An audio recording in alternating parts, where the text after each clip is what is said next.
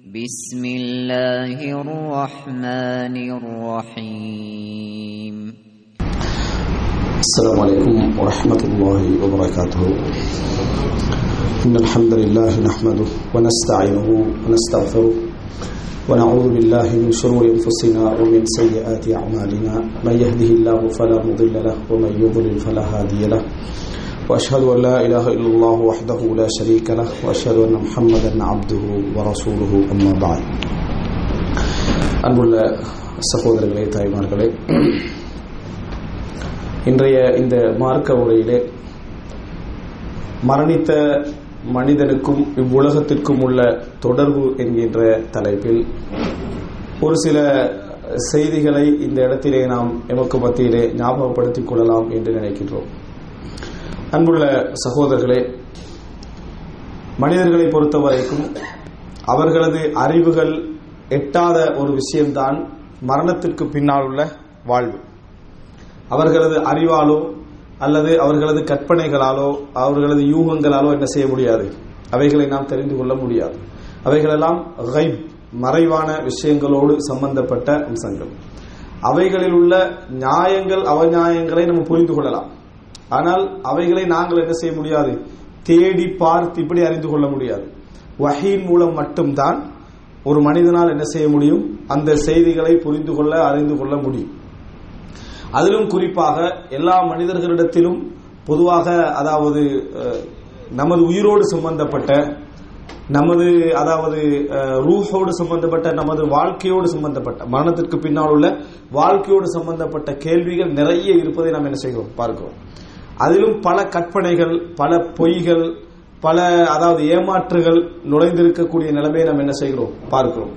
இன்றளவிலும் உலகத்திலே ஆரம்பம் தொடக்கம் இன்று வரைக்கும் நம்பப்பட்டு வருகின்ற சில தவறான நம்பிக்கைகள்ல ஒன்றுதான் இந்த பேய், பிசாசு, ஆவி, அவைகளுடனான தொடர்பு, ஆலமுல் அர்வா, அதாவது ஆன்மாக்கள் உலகத்தோடான தொடர்பு என்று சொல்லி இன்று வரைக்கும் அவைகளை விஞ்ஞான ரீதியாக நிரூபிப்பதற்கெல்லாம் அது போன்ற அதாவது முயற்சிகள் நடப்பதையெல்லாம் நாம் என்ன செய்கிறோம், பார்க்கிறோம்.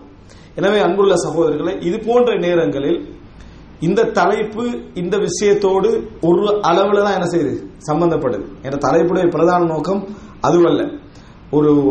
ஒரு மனிதனுடைய மரணத்திற்கு பின்னாலும் இந்த உலகத்தோடு அவனுக்கு உள்ள சம்பந்தம் என்றதுதான் என்ன நாங்க பேசக்கூடிய விஷயம். என்றாலும் கூட அதாவது இந்த விஷயங்களை எல்லாம் உள்ளடக்கிய அமைப்பில் சில அடிப்படைகளை நாம் என்ன செய்வது, தெரிந்து கொள்வது மிகவும் சிறந்தது.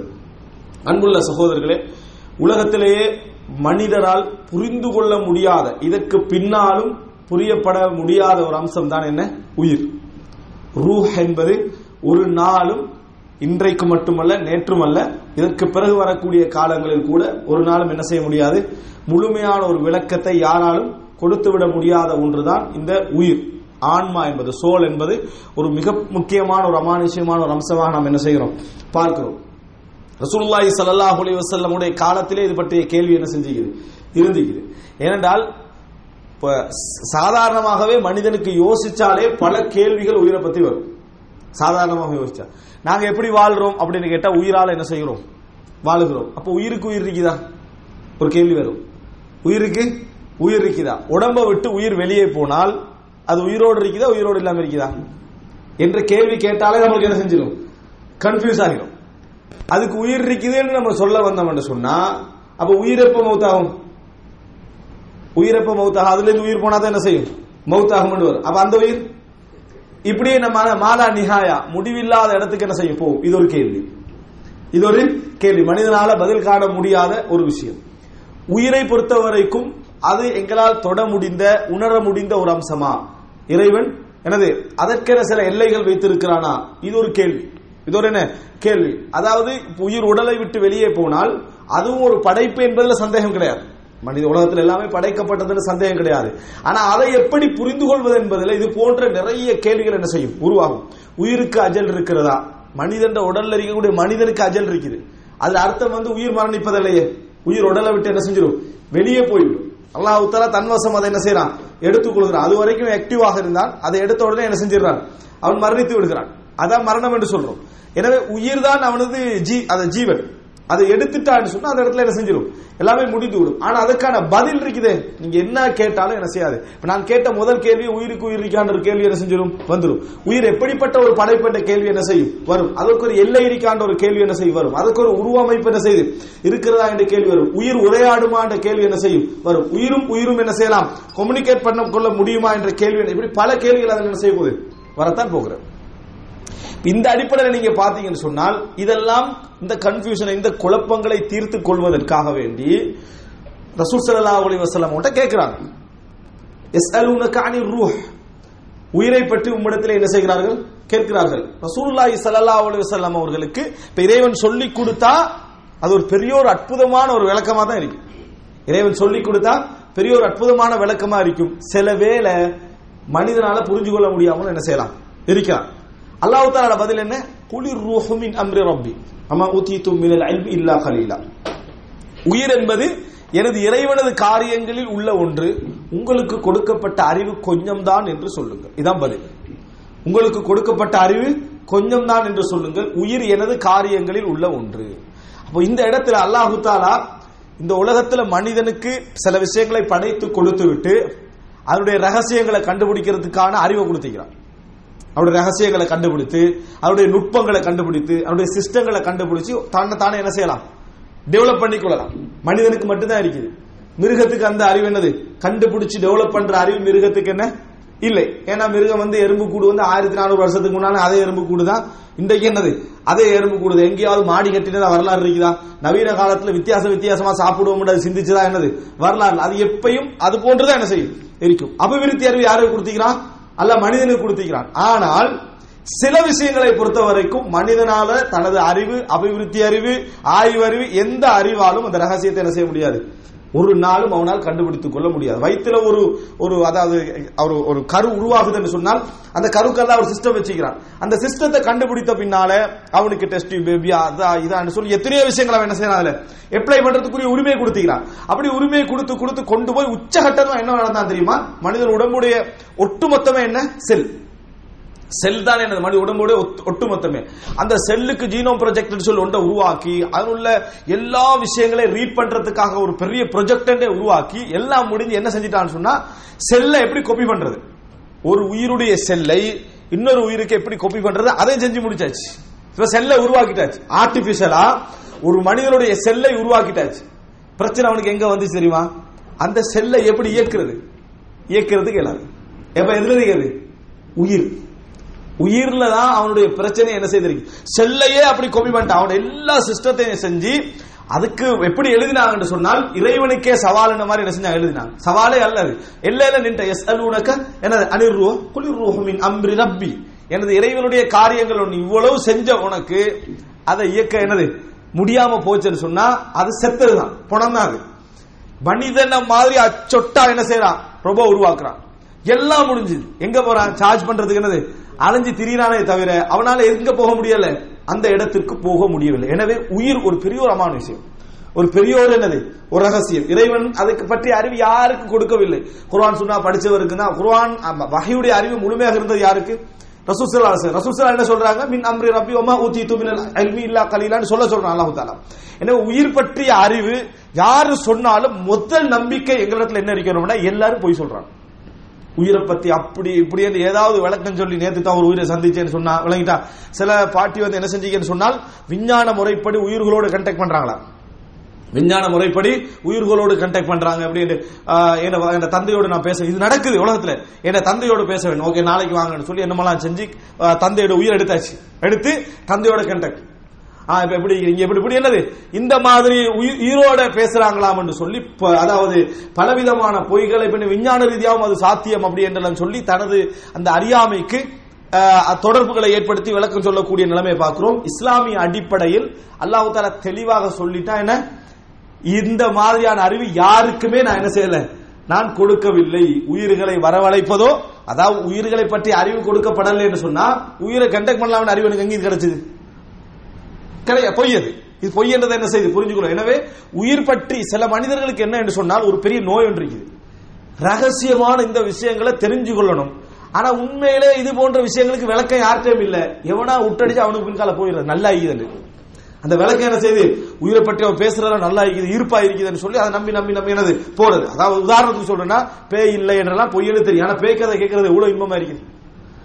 பேய் இல்லை என்றது நன்றாக தெரியும் இருக்கு, ஆனா அதை கேட்கறதுல நிறைய பேருக்கு என்ன, அது என்னதான் இல்லாட்டியும் கூட அந்த கதையை சொன்னா என்னது ரசிச்சு கேட்கறது மனிதனுக்குள்ள ஒரு நோய். அதாவது 100% இது பொய் என்று தெரியுது, ஆனா ரகசியம். அந்த ரகசியம் பற்றிய செய்திகளை எவ்வளவு சொன்னாலும் அதை நம்புற மாதிரி பொய் என்று தெரியும், ஆனால் கேட்டா என்ன செய்யுது, இன்பமா இருக்கிறது சொல்லி போறதுனாலதான் இந்த அறியாமை என்ன செய்யுது வளரக்கூடிய. நாங்களே எங்களை என்ன செய்வது, ஏமாற்றிக் கொள்ளக்கூடிய ஒரு தன்மை. இது மனிதன்ட்ட எல்லா விஷயங்களும் இருக்குது. ரகசியம் என்று சொல்லிட்டு பாருங்க, ஒரு பாக்ஸ் சும்மா இருந்தா சும்மா இருப்பாங்க, ரோட்ல எத்தனையோ பாக்ஸ் இருக்குது சும்மா இருப்பாங்க, அதுல இது ரகசியம் போட்டு பாருங்க, அவ்வளவு அங்களுக்கு ஒரு கூட்டமே நின்றுருக்கு. அந்த அவனுக்கு என்ன ஒரு அங்க இடத்துல ஒரு கூட்டமே நின்று காரணம் அவனுக்கு ரகசியம் என்றா அது என்னன்னு பார்க்கணும் என்ற ஒரு உணர்வு என்ன செய்யும் இருக்கும் என்பதை புரிந்து கொள்ளணும். குர்ஆன் சுன்னாஹ்களுக்கு முதலாவது தார வாக்கு என்னன்னு சொன்னால், உயிர் பற்றிய செய்திகள் இந்த உலகத்துல சொல்லப்படுமாக இருந்தா, அந்த அறிவு கொடுக்கப்பட்டிருந்தா இந்த உலகம் தலைகீழா என்ன செஞ்சிக்கும், அது ஒரு நிலை குலைந்து போயிருக்கும். ஆனால் அல்லாஹ் தஆலா அந்த உலக நிர்வாகத்துக்காக தன் அறிவை என்ன செஞ்சிட்டான், அல்லாஹ் தஆலா மறைத்து விட்டான். இது முதல் செய்தி. இரண்டாவது, இந்த உயிர் இந்த உலகத்தை விட்டு பிரிகின்ற நேரம் பற்றி நம்ம நிறைய படிச்சுக்கிறோம். அதுக்கு தான் நம்ம என்ன தலைப்புல பேசுவோம், எப்பயும் சக்ராத் என்ன செய்வோம் பேசுவோம். அது ஒரு அம்சம், இந்த தலைப்போடு டைரக்ட்லி சம்பந்தப்படுகின்ற அம்சம். ஆனா நம்ம நிறைய சம்பந்தமா என்ன செய்திருக்கிறோம், கேட்டிருக்கோம். ஆனால் இந்த சக்ராத்திலிருந்து உயிர் பிரிந்த பின்னால் இந்த உயிர் எப்படி இந்த உலகத்தை விட்டு கடக்குதுன்றதுக்கு சஹீஹ் முஸ்லிம்ல ஒரு செய்தி வருது. ரசூல் ஸல்லல்லாஹு அலைஹி வஸல்லம் சொல்றாங்க, முதலாவது வானத்தை அடைந்தவுடன் அந்த வானத்துடைய கதவு என்ன செய்யுது, தட்டப்பட்டு அதுக்கு அனுமதி வழங்கப்படுறது மறுக்கப்படுறது சம்பந்தமான செய்தி ஒன்று வருது. கதவு வானத்திற்கு கதவு தட்டப்பட்டவுடன் உடனே இந்த டோர் மாதிரி என்ன செஞ்சிடக்கூடாது, எப்பயும் நினைக்க கூடாது. நம்ம இது எங்களுக்கு புரிகின்ற அமைப்பில் சொல்லப்படுதே தவிர நம்ம சிந்தனை அதோட என்ன செஞ்சிடணும், நிறுத்திவிட வேண்டும். வானத்துக்குரிய அதாவது கதவு தட்டப்பட்ட பின்னால அந்த ரூஹை பற்றி விசாரிக்கப்பட்ட பின்னால் அது நல்ல ரூஹாக இருந்தால், அந்த வார்த்தைக்காகத்தான் இதை சொல்றேன், அது நல்ல உயிராக இருந்தால் அதுக்கு அந்த மலக்குமார்கள் ஒரு வார்த்தை சொல்வார்கள், ஸல்லல்லாஹு அலைக்கி வ அலா ஜஸதின் குந்தி தஅமுரினஹு. அல்லாஹ் தஆலா உன் மீது அருள் புரியட்டும். எதன் மீது, உயிரின் மீது உன் மீது அருள் புரியட்டும். வ அலா ஜஸதின் குந்தி தஅமுரினஹு, நீ நிர்வாகம் செய்து கொண்டிருந்த அந்த உடலுக்கும் அல்லாஹ் தஆலா அருள் புரியட்டும். இது பிரிஞ்சா மட்டும்தான் சொல்லலாம். ஒருத்தருக்கு சலாம் சொல்றோம், அஸ்ஸலாமு அலா ரூஹிக வ அலைக்கன்னு சொல்லிடக்கூடாது. என்னது, உண்ட உயிருக்கும் அல்லாஹ் தஆலா என்ன செய்யட்டும், சாந்தி உண்டாகட்டும், உங்களோட உடலுக்கும் சாந்தி உண்டாகட்டும் சொல்ல. அப்ப மௌத்தான அர்த்தம், அப்படின்னு அர்த்தம் என்ன, ரெண்டு பேரும் பிரிஞ்சுக்கிறான்னு அர்த்தம். இது எப்ப நம்ம சொல்லலாம், அந்த மலக்குமார் சொல்றாங்க, இந்த பிரிச்சு சொல்றாங்க அப்படின்னா பிரிஞ்சாச்சு. ரெண்டு இடத்துல, உடல் ஒரு இடம், உயிர் ஒரு இடத்தில். உடல் என்னதான் சின்ன பின்னப்பட்டாலும் ஒரு மனிதன் ஒரு குண்டுவெடிப்பிலேயோ ஒரு ஆபத்திலேயோ அதாவது அப்படியே அந்த தூர்ந்து போனாலும் சரி, உயிருக்கு என்ன செய்யாது, எதுவுமே நடக்காது. உயிருக்கு எந்த பாதிப்பும் என்ன செய்யாது, வராது.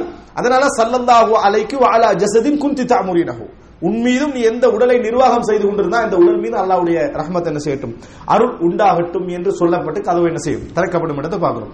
அப்ப இதுல நம்ம இன்னொரு தெரிஞ்சுக்கொள்றோம்னு சொன்னா, உயிர் நிர்வாகம் செய்து கொண்டிருந்தது, நிர்வாகம் செய்து கொண்டிருந்தது. இதனால் தான் உயிருக்கும் உடலுக்கும் உள்ள அந்த அலாக்கத்தை பற்றி பேசுகின்ற இஸ்லாமியர்கள் என்ன சொல்றாங்கன்னா, உயிரையும் கெட்டு போக வைப்பது மனிதனுடைய ஆசை. இந்த உயிரையும் உயிர் இருக்கிற டைம்ல எது ஆக்டிவ் ஆகும், அவனோட ஆசை என்ன செய்யும், ஆக்டிவா இருக்கும். உயிர் போயிட்டா அதுக்கான ஆசை தான் உயிரை என்ன செஞ்சிடக்கூடாது, நினைச்சிடும். உயிர் இருக்கிற டைம்ல ஆசை ஆக்டிவா, இந்த ஆசை என்ன செய்யும்னா உயிரை கெட்டு போக வைக்கும், உயிரை நன்றாகவும் என்ன செய்யும், மாற்றும். ரெண்டுமே என்ன செய்யும். ஆனா உயிர் செய்து கொண்டிருந்த அந்த நிர்வாகம் இந்த உடலை ஆக்டிவாக வச்சிருந்தது.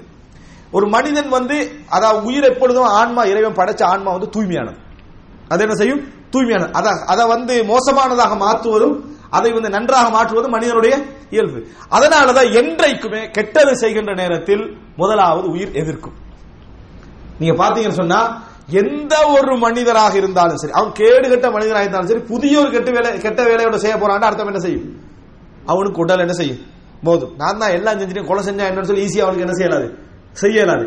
அது உடல் அந்த உயிர் எதிர்த்துக்கண்டே இருக்கும். பிறகு பழக்குவான், பழக்கி போய் அந்த உயிரை என்ன செஞ்சிடான், மோசமாக மாற்றி விடுகிறான். அப்படி எடுத்து நம்ம பார்க்கிறோம். எனவே அல்லாஹ் தஆலா தூய்மையா தான் என்ன செய்யறான், அதை கொண்டு வைக்கிறான். இப்ப இந்த இடத்துல நம்ம பார்க்கிறோம், அதாவது உடலுக்கும் உயிருக்கும் உள்ள தொடர்பு நிர்வாகம் என்று அந்த ஹதீஸ் என்ன செய்து சொல்கிறது. இது மூன்றாவது கட்டம் என்ன அப்படின்னு சொன்னால், அதுக்கு பின்னால தொடர்பு இருக்குமா இந்த உடலுக்கும், எந்த உடலை விட்டு அதாவது பிரிந்து போனால் அந்த உடலுக்கும் இதற்கும் தொடர்பு இருக்குமா அப்படின்னு பார்த்தோம் சொன்னால், ஹதீஸ் தொடர்பு இருக்குது அப்படின்றத என்ன செய்யுது ஹதீஸ் சொல்லுது. அந்த உடலுக்கும் நல்லா புரிஞ்சுக்கொள்ளணும், உலகத்தில் உள்ள மற்ற உடலுக்கெல்லாம் இல்ல, இந்த உடலை எந்த உடலை விட்டு அந்த உயிர் பிரிஞ்சு போச்சோ அந்த உடலுக்கும் இதுக்கும் இடையில என்ன செய்யும், ஒரு தொடர்பு இருக்கும் என்பதை ஹதீஸ் சொல்வதை பார்க்கிறோம். எந்த நேரத்தில் ஒரு மனிதன் கபரில் அடக்கப்படுகிறான், உயிர் பிரிஞ்சாச்சு, கபரில் என்ன செய்யறான், அடக்கப்படுகிறான்.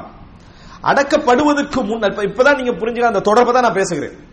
அடக்கப்படுவதற்கு முன்னால ஒரு ஜனாசா என்ன செய்து சுமக்கப்பட்டு போகிறது. இப்ப உயிர் உடல்ல இருக்குதா, உடல்ல இல்லை.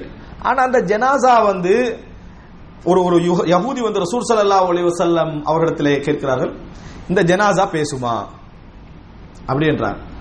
ரசூல் ஸல்லல்லாஹு அலைஹி வஸல்லம் அவங்க மௌனமாக்கிறான். ரசூல் ஸல்லல்லாஹு அலைஹி வஸல்லம் அவங்க மௌனமாக்கிறான். நாங்க அண்டுவீங்க, ஒரு முஸ்லிம் ஜனாசா போகுது, ஒரு யூதன் இது பேசுவான்னு கேட்டா என்ன சொல்லுவோம், முஸ்லிம் ஜனாசா பத்தி யாருக்கு நாலேஜ் கூட, எங்களுக்கு தான் கூட, அவனுக்கு நிறைய விளக்கம் சொல்லிப்போம், வணங்கிட்டான், அவனுக்கு நிறைய விளக்கமே சொல்லிப்போம். ரசூல் ஸல்லல்லாஹு அலைஹி வஸல்லம் மௌனமா இருந்தான், ஒன்னும் சொல்லல.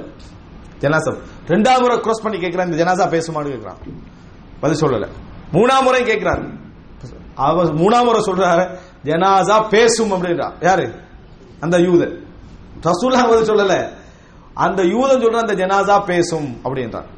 ரசூலுல்லாஹி ஸல்லல்லாஹு அலைஹி வஸல்லம் போன பின்னர் சொன்னாங்க, இதா ஹத்தஸகும் அஹ்லுல் கிதாபி ஃபலா துகதிபுஹும் வலா துஸத்திகூஹும். வேதக்காரர்கள் உங்களுக்கு ஏதாவது ஒரு செய்தியை சொன்னால் பொய்ப்படுத்தவும் வேண்டாம், உண்மைப்படுத்தவும் வேண்டாம். ஏனென்றால் அது உண்மையாக இருந்தா நீங்க பொய்ப்படுத்தவும் இல்லை, பொய்யாக இருந்தா நீங்க உண்மைப்படுத்தவும் இல்லை. அவரிடத்தில் ஒரு வேதம் பற்றி ஒரு அறிவு என்ன செய்து இருக்கிறது, அதை குர்ஆன் சுன்னா சொல்லுகின்ற வரைக்கும் நம்ம என்ன செய்யலாது, மறுக்கவோ ஏற்கவோ முடியாது அப்படின்னு ரசூல் ஸல்லல்லாஹு அலைஹி வஸல்லம் சொல்றாங்க. அப்ப இந்த செய்தியில நம்ம பார்க்கிறோம், நல்ல ஜனாசாக்களை பொறுத்த வரைக்கும் என்ன செய்யும், கத்திமூன், என்னை வேகமாக கொண்டு போங்க என்று சொல்லும் என்றது எப்படி சொல்லும், உயிர் தான் இல்லையே, உயிர் தான் என்ன இல்லை.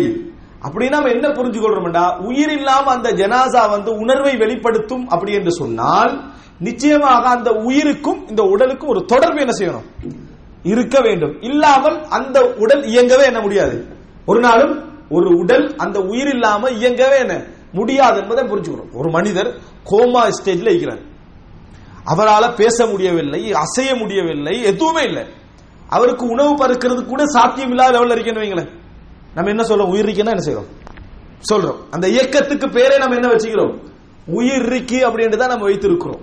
அப்ப அப்படி இருக்கிற நேரத்தில் அந்த உயிருக்கும் அந்த உடலுக்கும் ஒரு தொடர்பை இறைவன் ஏற்படுத்துவதனாலதான் அந்த உடல் என்ன சொல்லுது, என்ன கத்திமூனி, என்னை அவசரமாக கொண்டு போங்க அப்படி என்று சொல்லக்கூடிய செய்தியை நம்ம என்ன செய்கிறோம் பார்க்கிறோம். எனவே அந்த உணர்வு எப்படிப்பட்டது, அல்லது அந்த உணர்வு தொடர்ந்து இருக்குமா, அல்லாஹ் தஆலா இதை தொடர்ந்து அப்படியே வைத்திருக்கிறானா அப்படி என்று நம்ம பார்த்தோம்னா இல்லை. அப்படின்னு பார்த்தோம்னா என்ன இல்லை என்பதை நம்ம புரிஞ்சுக்கிறோம். என்ன காரணம் அப்படி என்று சொன்னால், அந்த ஜனாசாவை அதாவது கபரிலே அடக்கிய பின்னால மலக்குமார்கள் கேள்வி கேட்கப்படுகிற நேரத்தில் உயிர் மீட்டப்படும் என்ற ஒரு செய்தி வருது. உயிர் என்ன செய்யும், மீட்டப்படும் என்ற செய்தி வருது. இந்த உயிர் மீட்டப்படும் என்பது உடலுக்குள்ள மீட்டப்படுவது அல்ல. உயிர் மீட்டப்படுவது என்பது உடலுக்குள்ள திருப்பி உயிர் கொடுக்கப்படுவது அல்ல. அப்படின்னா அது மறுமை நாண்டு அர்த்தமாகும். திருப்பி மீட்டப்பட்ட, ஏன்னா நாங்க என்ன பார்க்கிறோம் என்று சொன்னால், ஒரு மனிதன் இறந்த நிலையில் இருக்க, அதாவது இல்லாம இருக்கிறான், திருப்பி என்ன செய்யறான், வகுந்தும் அம்வாத்த, நீங்கள் இறந்தவர்களாக இருந்த அப்படின்னா இல்லாமல் இருந்தீர்கள், வழங்கிட்டா அல்லாஹ் என்ன செஞ்சான், உயிர்ப்பிக்கிறான், வழங்கிட்டா பின்னர் உங்களை மரணிக்க செய்கிறான், பின்னர் உயிர்ப்பிக்கிறான். 4 நிலைதான். முதலாவது இல்லாமல் இருக்கிறது, திருப்பி அதை உருவாக்குறது, பின்னர் மரணிக்க செய்வது, பின்னர் உருவாக்குவது. நீங்க கபருடைய செய்தியில உயிர் உடலுக்கு மீட்டப்பட்டது என்று வச்சீங்கன்னு சொன்னா 5 ஆகிரும், 6 ஆகிரும். ஏன், திருப்பி மறுபடியும் மரணிக்க செஞ்சு திருப்பி மறுமையில எடுக்கிறன்ற என்ன செஞ்சிடும், இன்னொரு அர்த்தம் என்ன செய்யும் வரும். எனவே உயிர் மீட்டப்படுவது அல்ல. அதுதான் அந்த உயிருக்கும் அந்த உடலுக்கும் இடையில் ஒரு தொடர்பு என்ன செய்யும், ஏற்படுத்தப்படும். அந்த உயிருக்கும் அந்த உடலுக்கும் இடையில் தொடர்பு ஏற்படுத்தப்படும். ரைட். உயிருக்கும் உடலுக்கும் இடையில் தொடர்பு ஏற்படுத்தப்பட்டால் மனிதனுடைய உணர்வு எப்படி இருக்கும் தெரியுமா, எப்பொழுதும் அறிவு வேலை செய்யாது. எப்பொழுது என்ன செய்யாது, அறிவு வேலை செய்ய. அறிவுனா என்ன, அவருடைய பகுத்தறிவு யோசிக்கிற அறிவு என்ன செய்யாது, வேலை செய்யாது. இதற்கு இஸ்லாமிய அறிஞர்கள் எதை உதாரணமா சொல்றாங்கன்னா அல்லாஹ்வுடைய வேத வசனம். உதாரணம் அல்லாஹ் தஆலா குர்ஆன்ல சொல்லி காட்டுறான், அல்லாஹு யத்தவஃபல் அன்ஃபுஸ ஹீன மௌத்திஹா. அதாவது உயிர்களுடைய மரணத்தின் நேரத்தில் அல்லாஹ் தஆலா உயிர்களை என்ன செய்கிறான், கைப்பற்றுகிறான். வல்லதி லம் தமுத் ஃபீ மனாமிஹா.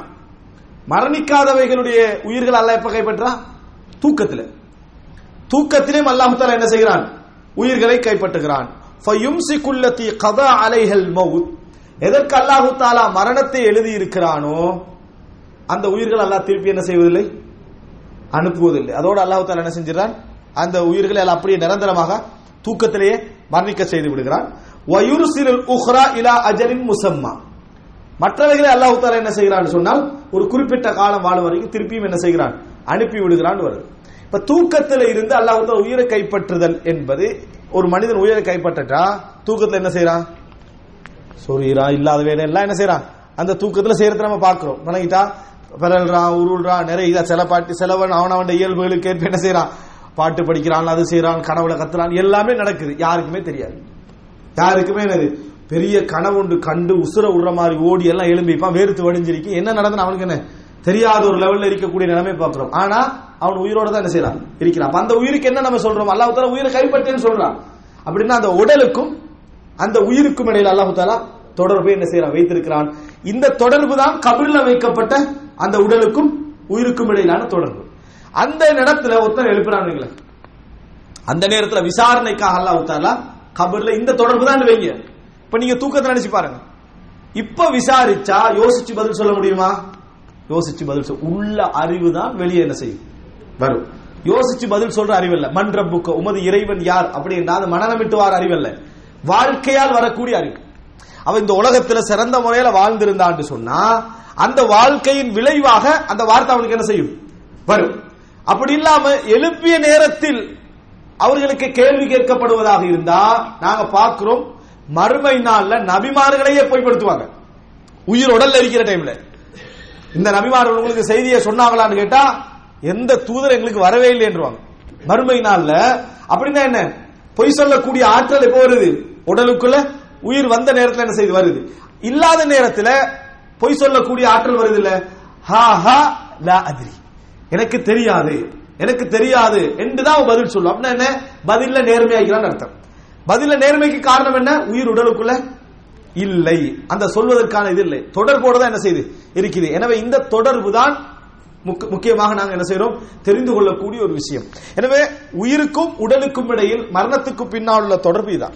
மரணத்துக்கு பின்னால் உள்ள தொடர்பு என்பது அந்த அல்லாஹ் தஆலா அதுக்கு பின்னால் என்ன செஞ்சிடறான்டா, அதை முழுமையாக அந்த தொடர்பை என்ன செஞ்சிடறான், எடுத்து விடுகிறான். அந்த தொடர்பை எடுத்து விடுகிறான் என்பதை நாம் என்ன செய்கிறோம் பார்க்கிறோம். எனவே உடல் எப்பொழுதாவது உணர்ற சம்பந்தமான செய்தி வந்தால், பேசுவது சம்பந்தமான செய்தி வந்தால் உயிர் உடலுக்குள் மீட்டப்பட்ட அர்த்தம் அல்ல. தூக்கத்திலே உயிருக்கும் உடலுக்கும் என்ன தொடர்பு இருந்ததோ அதான் தொடர்பு. இதுதான் நாங்க எங்களுக்கு குர்ஆனும் சுன்னாவும் சொல்லித் தரக்கூடிய ஒரு இல்ம்.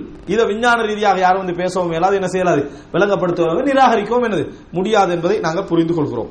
அடுத்த அன்புள்ள சகோதரர்களே, ஐந்தாவது அம்சம், அதாவது ஐந்தாவது அம்சம் என்ன அப்படி என்று சொன்னால், இப்படி போன பின்னால இப்ப உலகத்துல வாழ்ற டைம்ல மனிதனுக்கு இந்த தொடர்பு ஏற்படுத்தப்பட்டால் அந்த உயிர் உடலில இருந்தால் மற்ற மனிதர்களோட உறவாடுறோம், நம்ம பேசுறோம் இருக்கிறோம். தொடர்பு ஏற்படுத்தப்பட்டால் அது அவனோடு மட்டும் ஒழிஞ்சிடும். இன்னொரு கத்திமூனி என்னை வந்து முற்படுத்துங்கள் என்று அந்த ஜனாசா சொல்வதை நாங்க கேட்போமா, எங்களால் என்ன செய்ய முடியாது, கேட்க முடியாது, எங்களால கேட்க முடியாது என்பதை நாம் என்ன செய்கிறோம் பார்க்கிறோம். அப்ப அப்படியாக இருந்தால் மரணத்திற்கு பின்னால் எப்படியான தொடர்பு மற்ற மக்களோடு இருக்கும் அப்படி என்பதை நீங்க பாத்தீங்கன்னு சொன்னா அல்லாஹ் தஆலா குர்ஆன்ல சொல்லி காட்டுறான். அதாவது ஒரு மனிதன் சொல்லுவான், லஅல்லி அஅமலு சாலிஹன் ஃபீமா தரக்த், நான் விட்டவைகளை எல்லாம் நல்ல முறையில் செஞ்சுட்டு வருவதற்கு எனக்கு ஒரு அவகாசம் தான் என்று சொன்ன நேரத்தில் கல்லா இன்னஹா கலிமத்துன் ஹுவ காயிலுஹா, இது வெறும் வார்த்தை தான், இது வெறும் வார்த்தை தான். வமின் வராஇஹிம் பர்ஸஹுன் இலா யௌமி யுபஅஸூன், அவர்கள் மறுமை நாளில் எழுப்பப்படுகின்ற நாள் வரைக்கும் இந்த உயிரோடு வாழக்கூடிய மக்களுக்கும் மறுமை நாளுக்கும் இடைப்பட்ட காலத்தில் வாழக்கூடிய அந்த மக்களுக்கும் என்ன இருக்கும், பர்ஸஹ். அதனால சொல்றாங்க அல் ஹயாத்துல் பர்ஸஹியா, கபர் வாழ்க்கை என்றதை விட பர்ஸஹுடைய வாழ்வு. ஏன்னா கபருக்கே போகாத வாழ்வு என்ன செய்யுது சில மக்களுக்கு இருக்கும். பர்சகுடைய வாழ்வு. அப்ப பர்சகுடைய வாழ்வு உள்ள மக்களுக்கும் இந்த உலகத்துக்கும் என்ன தொடர்பு அப்படி என்று சொன்னால் அல்லாஹ் என்ன சொல்றான், அது திரை. அவர்கள் ஒரு நாள் இந்த பக்கத்தை என்ன செய்ய முடியாது, தொடர்பு பெறவே முடியாது அப்படின்னு அல்லாஹ் தஆலா இந்த வசனத்துல என்ன செய்றான், அழுத்தமாக சொல்லிக்கிறார். வ மின் வராஇஹிம் பர்ஸக், அவர்களுக்கு பின்னால் ஒரு பர்ஸக் இருக்கிறது. இலா யௌமி யுபஅஸூன், அவர்கள் எழுப்பப்படுகின்ற அந்த நாள் வரும் வரைக்கும் அப்படி என்று சொல்லி என்னது அல்லாஹ் தஆலா சொல்லி காட்டுறார். அப்ப எனவே இந்த இடத்துல நம்ம புரிந்து கொள்கிறோம், அல்லாஹ் ரப்புல் ஆலமீன் தெளிவாக சொல்றான், எந்த விதமான தொடர்புகளை ஏற்படுத்துவதற்கான வாய்ப்பில்லை. எந்த அளவுக்கு சொல்றான் அல்லாஹ் தஆலா, கத் அலிம்னா மா தன்குசுல் அர்து மின்ஹும், அவருடைய உடல்கள் இருக்கிறது இந்த உலகத்துல, அந்த உடல்கள்ல மண் எவ்வளவு குறைச்சிட்டு வருது என்பது எங்களுக்கு தெரியும் என்றால், அந்த உடல்களில் இந்த மண் எவ்வளவு குறைத்துக் கொண்டு வருகிறது என்ற கணக்கு அல்லாஹ்வுக்கு தெரியும். அவன் இந்த உடல் உக்கி மண்ணாக போன பின்னால் கூட ஒருவருடைய உடலுடைய அந்த துகள்கள் எங்கெல்லாம் இருக்குன்னு அல்லாஹ் என்ன செய்யும் தெரியும். அல்லாஹ் தஆலா அதை சேர்க்கிற நேரத்தில் அந்த இடத்தில் அது என்ன செய்யும், ரிப்பீட் ஆகும் என்பதை அல்லாஹ் தஆலா சொல்லி காட்டுகிறான். எனவே அந்த உடலுக்கு தொடர்பு அல்லாஹ் தஆலா உணர்வுக்கு ஏற்படுத்தினாலும் கூட மற்ற மனிதர்களோடு தொடர்பாடுவதற்கான எந்த வாய்ப்புகளையும் அல்லாஹ் தஆலா என்ன செய்யவில்லை, வைக்கவில்லை என்பது. அடுத்ததாக நம்ம தெரிஞ்சு கொள்றோம் சொன்னால், இந்த வாய்ப்பு முழுமையாகவே இல்லை என்பதுதான் அகீதத் அஹ்லுஸ் சுன்னah வல் ஜமாஅவுடைய நம்பிக்கை. எனவே பேய், பிசாசு, ஆவி, அதனுடைய வகைகள்லாம் வச்சுக்கிறாங்களே, விளங்கிட்டா, அந்த பேர்கள் அது இதெல்லாம் மனிதனுடைய பிரமைகளின் காரணமாக என்ன ஏற்பட்ட ஒரு விஷயம் என்பதை பார்க்கிறோம்.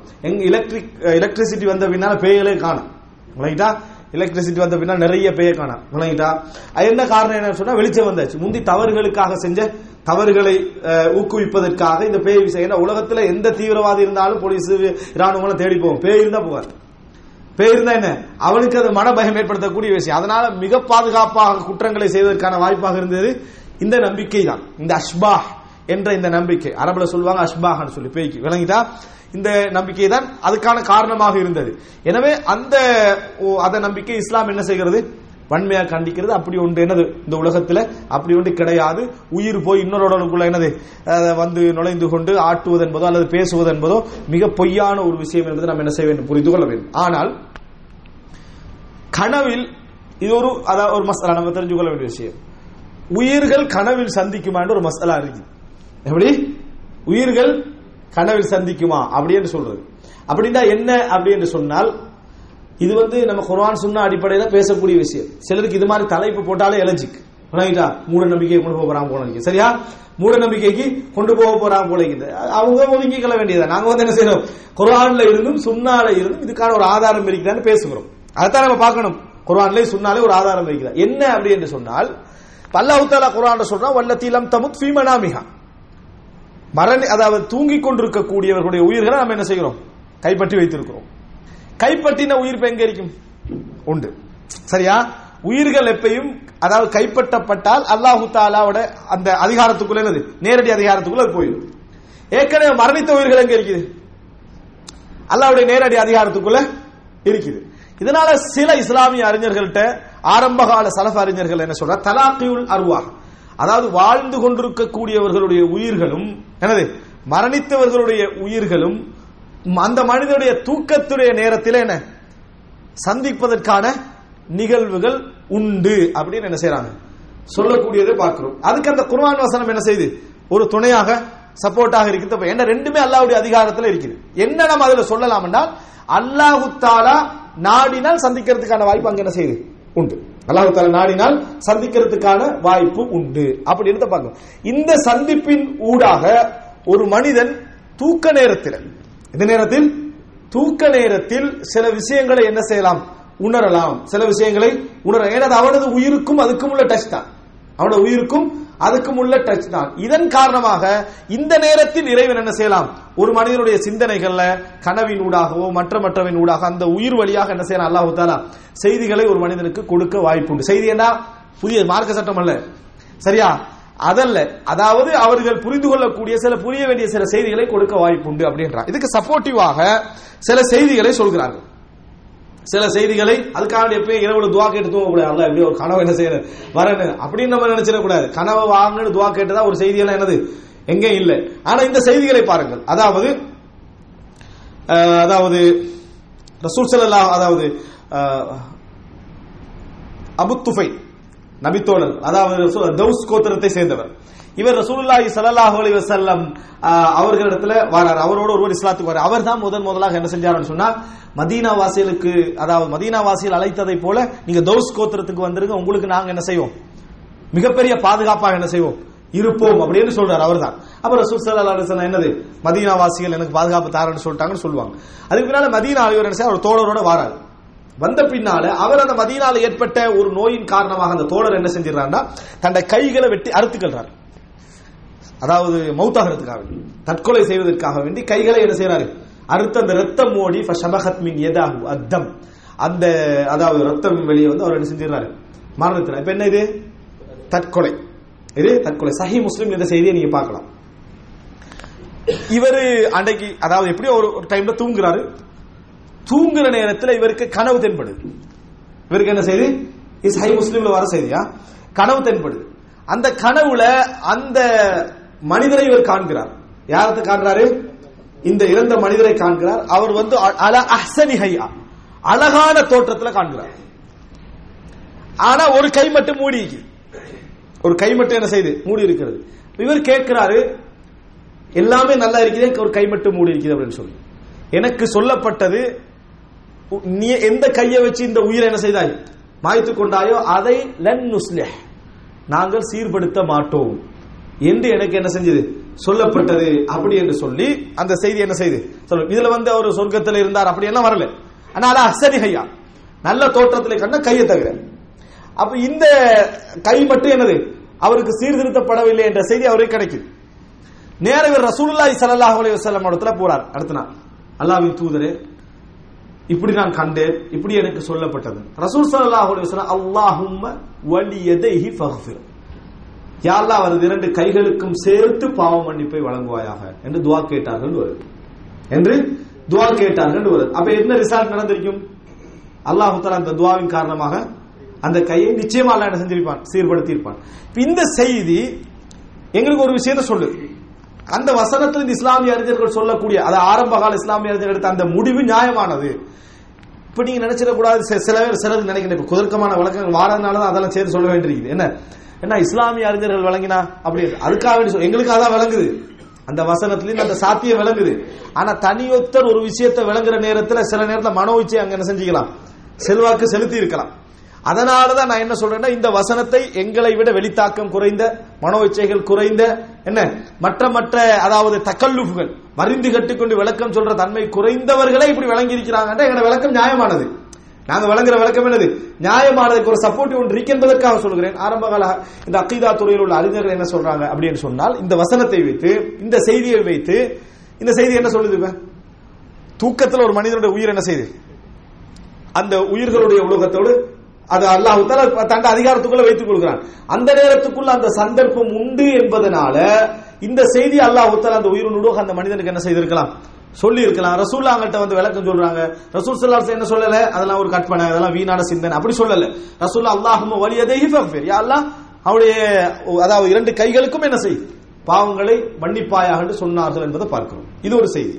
இன்னொரு செய்தி என்ன அப்படின்னு சொன்னால், உம்முல் அலா ரலியல்லாஹு அன்ஹா, உஸ்மான் என்று எத்தனை நபி தோழர்கள் இருந்தாங்க ரசூல் ஸல்லல்லாஹு அலைஹி வஸல்லம் அவரோட?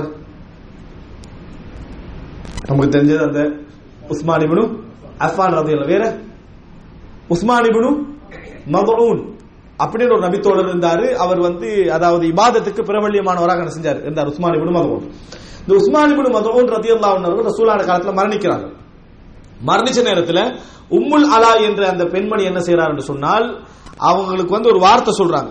அதாவது அவரை பார்த்து என்ன, அதாவது பாராட்டிய வண்ண ஒரு வார்த்தை சொல்றாங்க, நீங்க வந்து ஷஹீது தான், நீங்க வந்து ஷஹீது தான் அப்படின்னு. அப்ப ரசூல் ஸல்லல்லாஹு அலைஹி வஸல்லம் என்ன சொல்றீங்க, நான் அல்லாஹ்வுடைய தூதர், எனக்கே தெரியாத எனது நிலை என்னன்னு சொன்னாங்க. சொல்லலாம், எனக்கு எவ்வளவுதான் உறுதியான தகவல் ஒன்று இருந்தாலும் சரி, முடிவை நம்ம என்ன செய்யலாது, கொடுக்க முடியும். இல்லைன்னா மிக உறுதியா ரசூலுல்லாஹ்வுக்கு என்ன சொல்லலாம், அவர் சொர்க்கவர் ஷஃபாத். ரசூல் ஸல்லல்லாஹு அலைஹி வஸல்லம் எல்லாவற்றையும் தாண்டி அல்லாஹ்வுடைய கையில முடிவிக்கிறதா என்ன செய்றாங்க, நினைக்கிறாங்க. என்ன இது இருந்தாலும் சரி, அதை நம்பி விட்டாலும் இறுதி முடிவுன்றது யாருடைய கையில, அல்லாஹ்வுடைய கையில. வான ரசூலுல்லாஹ் வான லா அத்ரி மா யுஃஅலு பி, எனக்கு என்ன செய்யப்படும் எனக்கு என்னது தெரியாது, நீங்க எப்படி இப்படி சாட்சி சொல்லலாம், சொல்லுங்க. அர்ஜுல்லாஹ், அல்லாஹ்விடத்தில் நான் ஆசை வைக்கிறேன், அவருக்கு நலவு இருக்க வேண்டும், ஆசை வைக்கிறேன்னு சொல்லுங்கன்றான். இப்ப அதை ஏற்றுக்கணும். அதுக்கு பின்னால் அவங்க சொல்றாங்க, நான் யாருக்கும் அதுக்கு பின்னால நல்ல சாட்சி சொல்லவில்லை, அர்ஜு ஆசைப்படுகிறேன்னு சொல்லு. அன்று அவங்க தூங்குறாங்க உம்முல் ஆலா. இரவு நேரத்தில் எனக்கு உஸ்மான் இப்னு மதூனுக்கு ஒரு அதாவது ஒரு ஒரு ஆறு ஓடுவதை எனக்கு கண்ணு காட்டப்பட்டுச்சு. ஒரு ஆறு ஒன்று காட்டப்படுது. நான் ரசூல் ஸல்லல்லாஹு அலைஹி வஸல்லம் கிட்ட வந்து கேட்டேன், இது என்ன விளக்கம்? ரசூல் ஸல்லல்லாஹு சொன்னாங்க, ஸாக அமலுஹு, அது அவர் செய்த அமல் அவருக்காக ஓடிக்கொண்டிருக்கிறது என்று ரசூலுல்லாஹ் சொன்னாங்க. இது சஹீஹுல் புகாரி சஹீஹ் முஸ்லிம்ல வரக்கூடிய செய்தி. இந்த செய்திகள் எங்களுக்கு என்ன சொல்லுது? இந்த செய்திகள் வந்து ஒரு மனிதன் தூக்கத்துல இப்படி வரக்கூடிய இந்த செய்திகள்ல உண்மைகள் இருப்பதற்கான சாத்தியம் உண்டு. இது ரசூலுல்லாஹ் இருந்த நேரத்தில் ஒரு விளக்கத்தை என்ன செய்யலாம், அந்த இடத்துல பெற்றுக்கொள்கிறோம். சில நேரங்களில் சில அடிப்படைகளை வைத்து எங்களால் சில விளக்கங்களை யூகிக்க முடியும். குர்ஆனிலிருந்தும் சுன்னாவிலிருந்தும் சில விளக்கங்களை சில பொழுதுகளை யூகிக்க முடியும். இதுதான் என்று யாரால் உறுதியா சொல்ல முடியும்? என்ன ரசூல் ஸல்லல்லாஹு அலைஹி வஸல்லம் அவர்களால் சொல்ல முடியும். ரசூல் ஸல்லல்லாஹு அலைஹி வஸல்லம் ஒரு மனிதர் வராரு, அந்த கனவு விளக்கம் கேட்கிறார். ரசூலுல்லாஹ் விளக்கம் சொல்றதுக்கு முன்னால அபூபக்கர் ரசூல், நான் விளக்கம் சொல்லுவான்னு கேட்கிறார். நான் விளக்கம் சொல்லவான்னு கேட்கிறார். அவர் ரசூலுல்லாஹ் சொல்லுங்க, நான் ரசூலுல்லாஹ் சொல்லுங்க. விளக்கம் சொல்லவே முடியாது, சாத்தியமே இல்லைன்னு ரசூலுல்லாஹ் சொல்லிக்க கூடாது. விளக்கம் சொல்லுங்கன்னு சொல்லிக்க கூடாது. சொல்றாங்க. சொன்ன பின்னால ரசூலுல்லாஹ் எல்லாமே சொன்ன சரியானு கேட்கிறாங்க. ரசூலுல்லாஹ் சொன்னாங்க, அஸப்த ஃபீ பஅதின் வ அக்தஅத ஃபீ பஅதின், சிலது சரி சிலது பிழைனாங்க. அல்லாஹ்வின் தூதர் அல்லாஹ்வின் மீது ஆணையாக அந்த பிழையை நீங்கள் எனக்கு சொல்லி தர வேண்டும் என்றாங்க. ரசூலுல்லாஹ் லா தஹ்லிஃப், சத்தியம் பண்ண வேண்டாம் என்றாங்க. சொல்லிக் கொடுக்கவும் இல்லை, சத்தியம் பண்ண வேண்டாம். ரசூலுல்லாஹ் என்ன செய்யல, சொல்லிக் கொடுக்கவும் இல்லை. அப்படி ஒரு மனிதன் விளக்கம் சொல்ல வாய்ப்பு உண்டு, அதில் பிழை விடவும் என்னது வாய்ப்பு உண்டு. அப்ப என்ன சொல்லணும் அவனுக்கு, எனக்கு தெரிஞ்ச அளவுல இப்படித்தானே என்ன செய்யறேன் விளங்குறேன்னு சொல்லு. சில நேரத்தில் சிலர் என்ன செய்வாங்க, காலு அபகாத்து அஹ்லாமி, வீணான கனவுன்னு சொல்றதுக்கு வாய்ப்பு இருக்கு. அந்த வீணான்னு சொன்ன கனவுல தான் 7 வருஷம் என்ன ஒரு சமுதாயத்துடைய பஞ்சத்தை இல்லாமல் ஆக்குற முன்னறிவிப்பை என்ன செஞ்சது இருந்தது. கண்டது காபிரான கணவர், காபிரான மன்னர், காபிரான மன்னர் தான் அந்த கனவையே என்ன செய்யறாரு காண்றார். அப்ப அதுக்கான ஒரு விளக்கம் சொல்றதுக்கான வாய்ப்பு இருக்கு. ஆனா ஒரு சமுதாயம் என்ன சொல்லிட்டு வீணான கனவு என்ன செஞ்சுட்டு தட்டிட்டாச்சு. அதுக்கு யூசுப் என்ன செய்யறாரு விளக்கம் சொல்றாரு. எனவே இப்படி சொல்வதற்கான வாய்ப்பு இருக்கு. இப்ப உதாரணத்துக்கு சொல்றேன், ஒரு மனிதர் வந்து அறிஞத்தை ஒரு அறிஞத்தை கேட்கிறாரு, என்ன நான் வந்து என்னைய வந்து இந்த தாடி வலிச்சவனா கனவுல கண்டேன், தாடி வலிச்சவனா கனவுல கண்டேன். இந்த விளக்கத்தை நம்ம யார்ட்டா கேட்டோம் வைங்களேன், நம்ம பேணுதலா நம்ம என்ன சொல்றோம் நமக்கு தெரியான்னு சொல்லிட்டு போகணும். ஆனா விளக்கம் சொல்ல முற்பட்டா நீ நரகவாதி என்றுவாங்க. முதல்ல என்ன சொல்லுவோம், கன்ஃபார்மா நீ கெட்டு போக போறீங்கன்னு அர்த்தம் அப்படின்னு. சரியா, அவருடைய அறிவு அவ்வளவுதான் இருக்கும். இந்த செய்தியை சொல்லக்கூடிய விளக்கம் சொல்லக்கூடிய அறிஞர் என்ன சொல்றாங்கன்னா, அவங்களுடைய ஆய்வின் அடிப்படையில் என்ன சொல்றாங்கன்னா, இது எதை சொல்கிறது என்றால் பெரும்பாலும் இந்த கேள்வியை கேட்கக்கூடியவர்கள் தாடி வளர்த்தவர்களா தான் இருப்பாங்க. முதல் விஷயம், நான் என்ன கனவுல வலிச்சவராக, நீ நேரே அப்படிதான் நினைக்கிறேன், கனவுல வேற காண வேண்டிய அவசியம் இல்லையே. அப்ப எனவே தாடியை வளர்த்த ஒரு மனிதர் தான் இந்த கனவை என்ன செய்யலாம் காண முடியும் உண்டு, இந்த கேள்வியும் கேட்க முடியும். இது என்ன சொல்றதுன்னா ஒரு சொர்க்கவாதி என்பதற்கான அடையாளம் அப்படின்னு சொன்னாங்க. சொர்க்கத்துல மக்கள் தாடி வைத்தவர்கள் என்ன செய்ய மாட்டாங்க, இருக்க மாட்டார்கள். அதற்கான அடையாளம் அப்படி என்று சொல்றவர்கள் இப்படி விளக்கம் வந்து ஒரு அந்த சைட்ல கொஞ்சம் ஒரு ஆய்வுள்ள ஒரு மனிதரால தான் என்ன செய்ய முடியும் சொல்ல முடியும். இல்லைன்னா நரகவாதியா கொண்டு போய் சேர்த்துப்பாங்க. எனவே இது போன்ற சில விளக்கங்களை இஸ்லாமிய அறிஞர்கள் தபீர் என்று சொல்லி இருக்கிறார்கள். இதுல சில பொய்களும் இருக்குது, கட்டுக்கதைகளும் இருக்குது, எல்லை மீறி போனதும் என்னது இருக்கக்கூடிய நிலை. இமாம் இப்னு சீரீன் வந்து இதுல பிரபல்யமான அறிஞர் என்று சொல்வார்கள். ஆனா இதுல சில கனவுகள் கற்பனைகள் எல்லாம் இருக்கத்தான் செய்கிறது. எனவே நம்ம மிகவும் கவனமாக என்ன செய்யணும், இருக்க வேண்டும். எனவே இதுல நான் ஒரு விஷயத்தை புரிந்து கொள்ளணும், தலாக்கில் அர்வாஹில் மனாம் என்பது சில இஸ்லாமிய அறிஞர்கள் முரண்பட்டாலும் கூட இந்த வசனங்களை வைத்தும் இந்த ஹதீஸ்களை வைத்தும் அதற்கான சாத்தியம் என்ன உண்டு. எனவே யாராவது அப்படியே ஒரு விஷயத்தை கண்டால் அது உடனடியாக என்ன செய்ய வேண்டிய அவசியம் இல்லை, பொய்ப்படுத்த வேண்டிய அவசியம் இல்லை என்பதை நாம் என்ன செய்ய வேண்டும், புரிந்து கொள்ள வேண்டும்.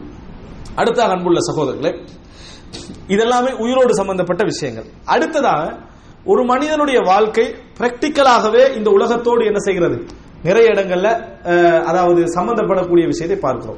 மரணித்து விட்டான் அப்படி என்று சொன்னால் அவனோட வாழ்க்கை முடிஞ்சிருதுதான், அவனோட வாழ்க்கை முடிந்து விடுகிறது. ஆனால் அவன் வாழ்ந்தால் என்ன செய்ய விரும்புவானோ அந்த வேலைகள் சில பொழுதுகள் இந்த உலகத்தில் என்ன செய்யுது நடக்குது, அதோட வாழ்றதுக்கு சமம். என்னென்ன வகையில எல்லாம் ஒருத்தருடைய வாழ்க்கை இந்த உலகத்தோடு சம்பந்தப்படுது அப்படின்னு நீங்க பாத்தீங்கன்னு சொன்னால் முதலாவதே சம்பந்தப்படுது அவனது மீராஸ், அவன் விட்டு செல்லுகின்ற சொத்துக்கள், அனந்தர சொத்துக்கள். அது முதலாவது அவனோட வாழ்க்கையோட சம்பந்தப்படுது. அதனாலதான் இஸ்லாம் என்ன சொல்லுதுன்னா, ஒருவர் மரணித்து விட்டால் சொத்துக்களை பிரிப்பதற்கு முன்னால முதலாவது செய்ய வேண்டிய வேலை என்ன, அவருடைய கடனை என்ன செய்யறது, அடைக்கிறது. அவரது கடனை அடைப்பதுதான் முதலாவது. அப்ப அவருடைய வாழ்க்கையோட சம்பந்தப்பட்ட விஷயம் அது. முதலாவது அவருடைய கடனை அடைத்த பின்னால் மிம்பதி வசியத்தி, அவருடைய வசியத்தை முடிச்ச பின்னால் யூசா பிஹா அவுதை அல்லது கடன், இந்த ரெண்டு முடிச்ச பின்னால்தான் சொத்தையை பிரிக்கணும்னு சொல்லுது. எனவே சொத்து ஒரு மனிதனுடைய வாழ்க்கைக்கு பின்னால் சம்பந்தப்படக்கூடிய ஒரு அம்சம். அவன் வாழ்க்கைக்கு முன்னாலே அதை செய்யணும். வாழ்க்கைக்கு முன்னாலேயே அதை சம்பந்தப்படுத்தி சரிப்படுத்தி வைத்து விட்டு போக வேண்டும். அவன் வாழ்க்கைக்கு பின்னால் நடக்கக்கூடிய அநியாயத்துக்கு வாழ்க்கைக்கு முன்னால அவன் அந்த அநியாயத்தை தடுத்து விட்டு போக வேண்டும். எனவே அவன் இறந்த பின்னாலும் குற்றம் பிடிக்கப்படக்கூடிய ஒரு விஷயம் அது. இறந்த பின்னாலும் குற்றம் பிடிக்கப்படக்கூடிய விஷயம் சொத்து. இரண்டாவது, அவனது குடும்பத்துடைய அவனது பிரிவை பற்றிய நடவடிக்கைகள். அவன் பிரிஞ்சிட்டான், பிரிஞ்ச பின்னால் அந்த குடும்பம் செய்கின்ற நடவடிக்கைகளுக்கு அவன் சரியான வழிகாட்டல் செய்துவிட்டு போக வேண்டும். இல்லைன்னா ரசூலுல்லாஹ் சொன்னாங்க, இவனது அழுகை, குடும்பத்தினருடைய அழுகை மூலம் கபரிலே அவன் என்ன செய்கிறான், வேதனைப்படுத்தப்படுகிறான் அப்படின்னு நாங்க ரசூல் ஸல்லல்லாஹு அலைஹி வஸல்லம். அப்ப கபரிலே வேதனைப்படுத்தப்படுகிறான்னு சொன்னா ரசூல் ஸல்லல்லாஹு அலைஹி வஸல்லம், என்ற உம்மத் வந்து சில பாவங்களை விட்டு விடாது, அதுல வந்து ஓலமிட்டு அழுவது. அப்ப பாவங்களை விட்டு விடாததுல ஓலமிட்டு அழுவதல் வந்திருந்தும் கூட ஒருத்தர் பார்க்காம அதை பத்தி யோசிக்காம மௌத்தா போறார் என்று சொன்னால் அவர் குற்றவாளி. அவர் என்ன, குற்றவாளி. எனவே இந்த அழுகை ஒரு மனிதன் தண்டிக்கப்படாமல் இருக்க வேண்டுமாக இருந்தால் கட்டாயம் அதை பற்றிய வசியத்தை என்ன செய்ய வேண்டும். அழக்கூடாது, அழுவது பிழை, பிரிவுக்காக என்ன செய்யக்கூடாது, சத்தமிடக்கூடாது என்பது சொல்லப்பட வேண்டும். இது இரண்டாவது. அத வாழ்க்கைக்கு பின்னால, மரணத்துக்கு பின்னால அவனோட வாழ்க்கை சம்பந்தப்படக்கூடிய ஒரு விஷயம். சில விஷயங்கள் நாம் அப்படி யோசித்து பார்க்க வேண்டும். அடுத்தது, மனிதன் வாழ்க்கைக்கு பின்னாலேயே இஹ்லாஸ் இல்லாம வாய்ப்பு இருக்கேன்னு சொல்லி இமாம் ஹசன் பஸ்ரி உணர்த்துறாரு. என்ன இமாம் ஹசன் பஸ்ரி சொல்றாரு, மனிதர்கள் வந்து வாழ்ற நேரத்தில் இஹ்லாஸ் இல்லாம இருக்கிறாங்க, மௌத்தாகின பிறகு இஹ்லாஸ் இல்லாம இருக்கிறாங்க சொன்னாங்க. வாழ்ற நேரத்தில் இஹ்லாஸ் ஓகே, மௌத்தான பின்னால எப்படி இஹ்லாஸ் இல்லாம இருக்கிறாங்க சொல்றான். அவன் மௌத்தாக முந்தைய என்ன நினைக்கிறான்டா, என் ஜனாசாவுக்கு அப்படி ஒரு கிரௌட் வரும்னு நினைக்கிறான். என்ன, நான் மௌத்தாகினா எப்படி இருக்கும், அவன் வருவான், இவன் வரமாட்டான், இவன் வருவான், இப்படி கற்பனை பண்றது இருக்குது.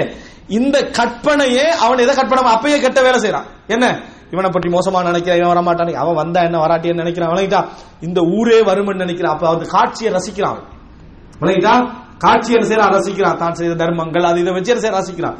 மௌத்துக்கு பின்னால் உள்ள பாவத்தை எப்ப செஞ்சு முடிச்சிடறான், நேரத்தோட செய்து முடித்து விடுகிறான். இமாம் ஹசன் பஸ்ரி என்ன செய்யறார் பாருங்க, மரணத்துக்கு பின்னால் அவனது அந்த லைஃப் என்ன செய்து அதுல சம்பந்தப்படுது. அடுத்த நான்காவது பாருங்க, சதகா ஜாரியா. இது சதகா ஜாரியா, அவன் விட்டு செல்லக்கூடிய நிரந்தரமான சில தர்மங்கள் இரண்டு வகை. ஒன்னு சதகா முஅக்கதா, அந்த டைம்ல உள்ள கூலி. இன்னொன்று மரணத்துக்கு பின்னாலும் அந்த நன்மைகள் அவனுக்கு என்ன செய்யும், ஓடிக்கொண்டே இருக்கும். ரசூல் ஸல்லல்லாஹு அலைஹி வஸல்லம் சொன்னதாக ஒரு செய்தி வருகிறது. இந்த தரத்துல வந்து கருத்து முரண்பாடு இருக்கு. ஷேக் அல்பானி வந்து ஹசன் தரத்துல சொல்றாரு, இப்னு மாஜால வரக்கூடிய செய்தி. ஆனால் அதுல சொல்லப்படுற அம்சங்கள் எல்லாம் சதகா ஜாரியாவோடு சம்பந்தப்படுது என்பதனால அதை நான் என்ன செய்கிறேன் சொல்கிறேன். என்னன்னு சொன்னால், அதாவது ரசூலுல்லாஹ் சொல்றாங்க, இன்ன மிம்மா யல்ஹகுல் முஃமின மின் அமலிஹி வ ஹஸனாத்திஹி பஅத மௌத்திஹி, அவனுடைய மரணத்திற்கு பின்னாலும் ஒரு முஃமினை வந்தடையக்கூடிய அவனது நன்மைகள், அவனது அதாவது நன்மைகள் செயல்கள் என்ன அப்படி என்று சொன்னால், இல்மன் அல்லமஹு வ நஷரஹு. முதலாவது என்ன, அவன் கற்றுக் கொடுத்து பரத்திய அறிவு, சதகா ஜாரியா. அடுத்தது வலதன் சாலிஹன் தரகஹு, நல்ல ஒரு குழந்தையுடைய பிரார்த்தனை இதை மொழிபெயர்ப்பாங்க. நல்ல ஒரு குழந்தையுடைய பிரார்த்தனை அல்ல, பிரார்த்திக்கக்கூடிய நல்ல குழந்தை. எப்படி பிரார்த்திக்கக்கூடிய நல்ல குழந்தை, நல்ல ஒரு குழந்தையின் பிரார்த்தனை பிரார்த்தனை மட்டும் தான் வந்து சேரும். பிரார்த்திக்கக்கூடிய நல்ல குழந்தை எல்லா செயலும் என்ன செய்யும், வந்து சேரும். இரண்டாவது சதகா ஜாரியா. அத நம்ம ஏன்ற அளவு குறைக்கிறதா தானே சதகா ஜாரியா. 2 போதும், சதகா ஜாரியா என்னது 3 போதும் அப்படின்னு குறைச்சிக்கிறது. 2 பேரும் கெட்டு போச்சுன்னா சதகா ஜாரியா அவ்வளவுதான். சதகா ஜாரியா என்ன செய்யும், அவ்வளவு. ஒருத்தருக்கு வந்து ஒரு 10 பிள்ளைகள் சொன்னா 2 பேர் கெட்டு போனா 8 பேருடைய சதகா ஜாரியா வரும்.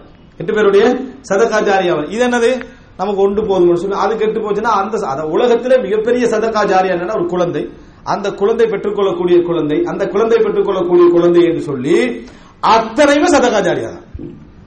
சொல்ல போனால் உலகத்தில் சொல்லப்படுற எல்லா சதகா ஜாரியா ஒரு குறிப்பிட்ட காலத்தில் நிக்க வாய்ப்பு இருக்கு. ஆனால் பரம்பரை மட்டும் என்ன, குழந்தை என்று வந்து சொன்னா அது போய்கிட்டே என்ன செய்யும் பிரிக்கும் என்பது நாம் என்ன செய்கிறோம் அதனாலதான் அதை ஒரு குறையாகவே என்ன செஞ்சா பார்த்தாங்க. குழந்தை ஒரு குறையாக சொல்றதுக்கு காரணமாக தான். ஏன்னா குழந்தையின் உண்மையில இறைவனது பார்வையில் அது குறையல்ல, மக்கள் அது குறையா சொல்றதுக்கான காரணம் அதுதான். அவருடைய நசபு தொடர்ச்சி அதுல இருக்கும். நம்ம அதை குறைச்சிக்கிறதுக்கு முழுமையான முயற்சி எடுத்துட்டு இருக்கோம். ரைட். வ முஸ்ஹபன் வர்ரதன், வ முஸ்ஹபன் வர்ரதன். மூன்றாவது என்ன? அவன் வாரிதாக்கி சென்ற ஒரு முஸ்ஹப், வாரிதாக்கி சென்ற முஸ்ஹப். எனக்கு ஒரு தர்ஜுமா வேணும் அப்படின்னு சொல்லி 100 ரியால் அப்ப வானான்னு பெற்று 100 ரியால் சொன்னா அப்ப வானான்னு பெற்று ஃப்ரீயா ஒரு தர்ஜுமா இருந்தா வேணும்னா என்ன செய்யற கொடுக்குறோம். ரஷ்யா தர்ஜுமா கிடைக்குமான்னு வாருது இல்லைங்களா. ஒரு 50 ரியால் சொல்றான்னு வைங்களேன், 50 ரியால் அப்ப வான பொறவை பார்த்துக்கொள்ளும். அவன் இஸ்லாத்துக்கு வரதுக்கு சான்ஸான ஒரு தர்ஜுமா 50 ரியால் கொடுத்தா தான் அது எடுக்கிறது. தர்ஜுமா பண்ணினவன் என்ன கஷ்டப்பட்டிப்பாத. ஆனா அது ஃப்ரீயா கொடுத்தா மட்டும் தான் நம்ம என்ன செய்ய, ஃப்ரீயா கொடுத்தா அது எடுக்கிற பிள்ளை இல்ல. ஆனா அது வாங்கி கொடுக்க வேண்டிய நிலைமை தான், அது ஒரு பெரிய நன்மை, சதகா ஜாரியா. பாருங்க, ஏன்னா ஓதுவான் 4 பேருக்கு கொடுப்பான் விளங்கிட்டா. ஏன்னா இன்னும் சொல்ல போனா எழுத விரும்பாத, கிறுக்க விரும்பாத, அழிக்க விரும்பாத ஒரு அம்சமா என்ன செய்யும், எல்லா நூல்களையோட அதுதான் என்ன செய்யும் இருக்கும். அடுத்தது அவ் மஸ்ஜிதன் பனாஹு, அவன் கட்டிய ஒரு பள்ளி. ரசூலுல்லாஹ் சொல்றாங்க, மன் பனா லில்லாஹி மஸ்ஜிதன் வலவ் க மஃஹஸி கதாத் பனல்லாஹு லஹு பைத்தன் ஃபில் ஜன்னah. மஃஹஸு கதாத்னு சொன்னால் அந்த நிலத்துல முட்டையிடுகின்ற ஒரு பறவை இருக்கிறது, அந்த பறவையின் கூட்டளவுக்கு ஒருவர் பள்ளி வாயிலை கட்டினாலும் அப்படின்னாங்க. அப்படின்னா என்ன, பள்ளியில் ஒரு பங்களிப்பு, அந்த பள்ளிய கட்டத்துல ஒரு பங்களிப்பு செய்தாலும் அல்லாஹ் அவருக்கு என்ன செய்வான், சொர்க்கத்தில் ஒரு மாளிகை கட்டுவான் ரசூல் ஸல்லல்லாஹு அலைஹி வஸல்லம் சொன்னாங்க. பள்ளி கட்ட வேண்டிய அந்த பங்களிப்பு சரி வராது. பள்ளி முழு பள்ளி கட்டவும் அப்பதான் சான்ஸ் என்னது, இதை கட்டி விட்டு சரி வராது. பள்ளி கட்ட முடியறதுக்கான ஆற்றல் இல்லாதவர் அந்த பங்களிப்பு செஞ்சாருன்னா அவருக்கு கூலி என்ன உண்டு என்பதை நம்ம என்ன செய்கிறோம் பார்க்கிறோம். அடுத்தது அவ் பைத்தன் லிபினி சபீலி பனாஹு, வழிப்போக்கர்களுக்கான ஒரு என்ன, அதுக்கு நம்ம அழகான ஒரு வார்த்தை சொல்லுவோம், என்ன சத்திரம் உண்டு. ஒருத்தர் என்ன செய்யறாரு, கட்டி போடுறாரு. சத்திரம் மார்க்கத்தோடு இருக்கணும். அந்த மாதிரியான ஒரு இடத்த அவர் என்ன செய்யறாரு, கட்டி போடுறாரு, அவங்க தங்கிட்டு போறதுக்கு. ஏன்னா இப்னு சபீலுக்கு ஜக்காத்துடைய ஒரு பங்கு என்ன செய்ய இஸ்லாம் கொடுக்க சொல்லுது, போய் சேரது. அப்படியான ஒரு கட்டி கொடுத்தாரு சொன்னா அதுக்குள்ள என்ன செய்யுது, ஒரு சதகா ஜாரியா.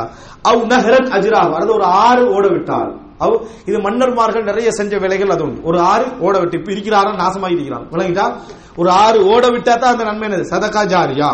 அடுத்தது அப்ப புரிஞ்சுக்கங்க, நமக்கு வீட்டுக்கு ட்ரெயின் இல்லையா அது இல்லை எடுத்துக்காட்டு இருக்கிற நல்ல ஆத்துல கொண்டு போய் வீட்டுடைய எல்லாத்தையும் விடுறவங்களுக்கு சதகா ஜாரியா கிடைக்காட்டி கூட பரவாயில்ல, பெரிய பாவம் என்ன செய்யும் கிடைக்கும் என்பதை நம்ம என்ன செய்ய வேண்டும், புரிந்து கொள்ள வேண்டும். அடுத்ததாக அவ் சதகத்தன் அஜ்ராஹா அஹ்ரஜஹா மின் மாலிஹி ஃபி ஸிஹ்ஹதிஹி வ ஹயாத்திஹி யல்ஹகுஹு மின் பஅதி மௌத்தி, அல்லது பொதுவான ஒரு தர்மம் அவன் ஆரோக்கியமாக இருக்கிற நேரத்தில், அவன் வாழுகிற நேரத்தில், மரணத்துக்கு பின்னால் வந்து சேர வேண்டும் என்பதற்காக அவன் வெளியிட்ட ஒரு பொதுவான தர்மம். இதெல்லாம் மௌத்துக்கு பின்னாலும் அவனுடைய தரஜா உயர்ந்து கொண்டே இருக்கும்.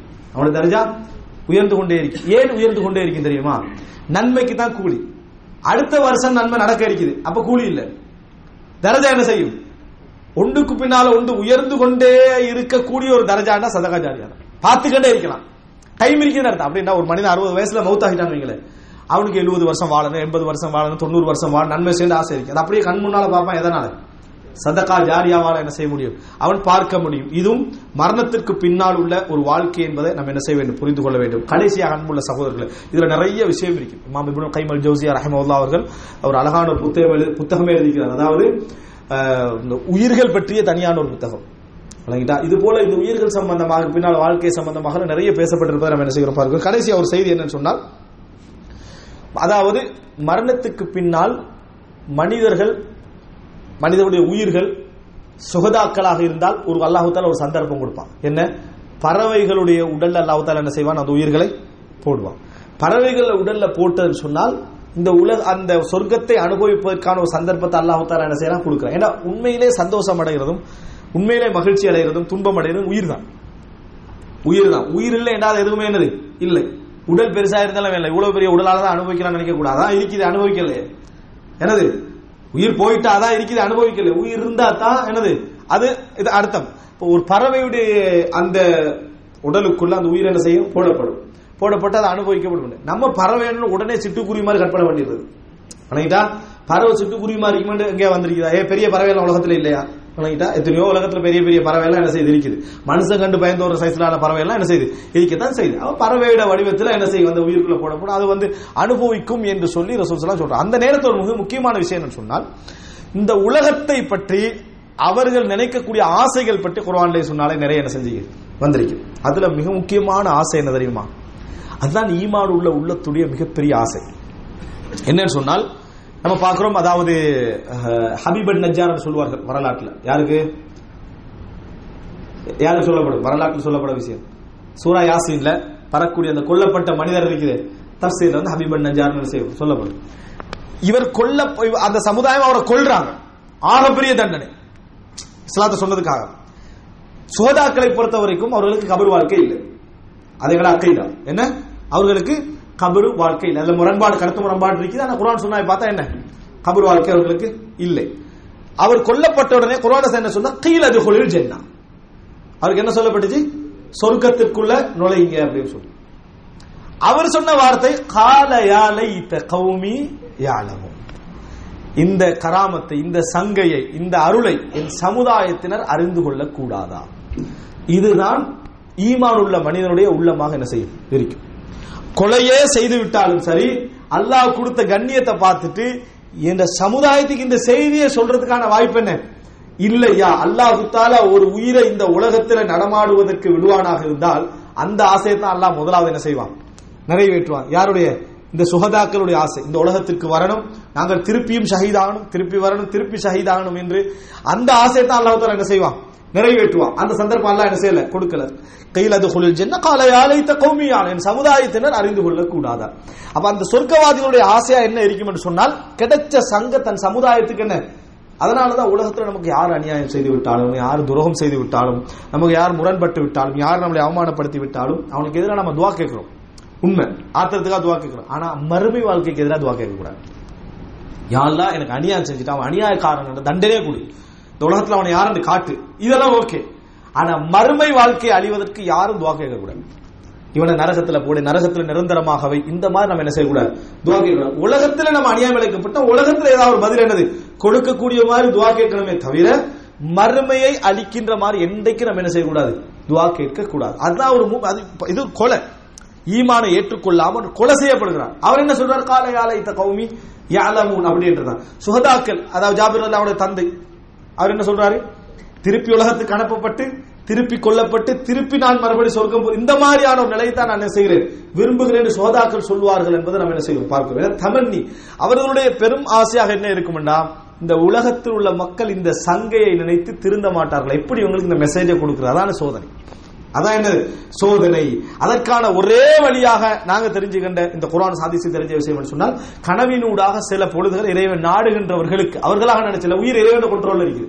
உயிர் வந்து இறைவனது நேரடி கண்ட்ரோல்ல இருக்கக்கூடிய விஷயம். அதனால இறைவன் நாடுகின்றவர்களுக்கு சில செய்திகளை என்ன செய்கிறார், இறைவன் அப்படி போடுகிறானே தவிர மற்றபடி எந்த வகையிலும் என்ன இந்த உலக வாழ்க்கையில் அவர்கள் தொடர்பு கொள்வதற்கான அந்த வாய்ப்புகள் இல்லை என்பதை நாம் என்ன செய்கிறோம் பார்க்கிறோம். எனவே அன்புள்ள சகோதரர்களே, இது அக்கீதாவோடு சம்பந்தப்பட்ட ஒரு விஷயம். இந்த விஷயத்துல நாங்கள் எந்த விதமான தவறான வீணான யூகங்கள் கற்பனைகளும் நுழைந்து விடக்கூடாது, சரியான விஷயங்களை நம்ம நிராகரித்து விடவும் கூடாது என்பதற்காகத்தான் இந்த தலைப்பு என்ன எடுக்கப்பட்டது. அதே நேரத்தில் மூன்றாவது, நம்ம நல்ல சந்தர்ப்பங்களை இந்த உலகத்தில் நம்ம என்ன செஞ்சிடக்கூடாது, நம்ம மரணத்துக்கு பின்னாலும் எங்களோட வாழ்க்கை தொடரக்கூடிய அமைப்பிலான சில விஷயங்கள் என்ன செய்யணும், நன்மைகளை நாம் செய்துவிட்டு போவதற்கு கடமைப்பட்டிருக்கிறோம். அல்லாஹ் ரப்பல் ஆலமீன் அந்த வாய்ப்பை அனைவருக்கும் தந்தருள் பாலிப்பானாக. ஹதா மா இந்தி வல் இல்மு இந்தல்லாஹ் வ அகூலு கௌலி ஹதா வ அஸ்தக்ஃபிருல்லாஹ லி வ லக்கும். சுப்ஹானக்கல்லாஹு வ பிஹம்திக அஷ்ஹது அல்லா இலாஹா இல்லா அன்த அஸ்தக்ஃபிருக வ அத்தூபு இலைக்.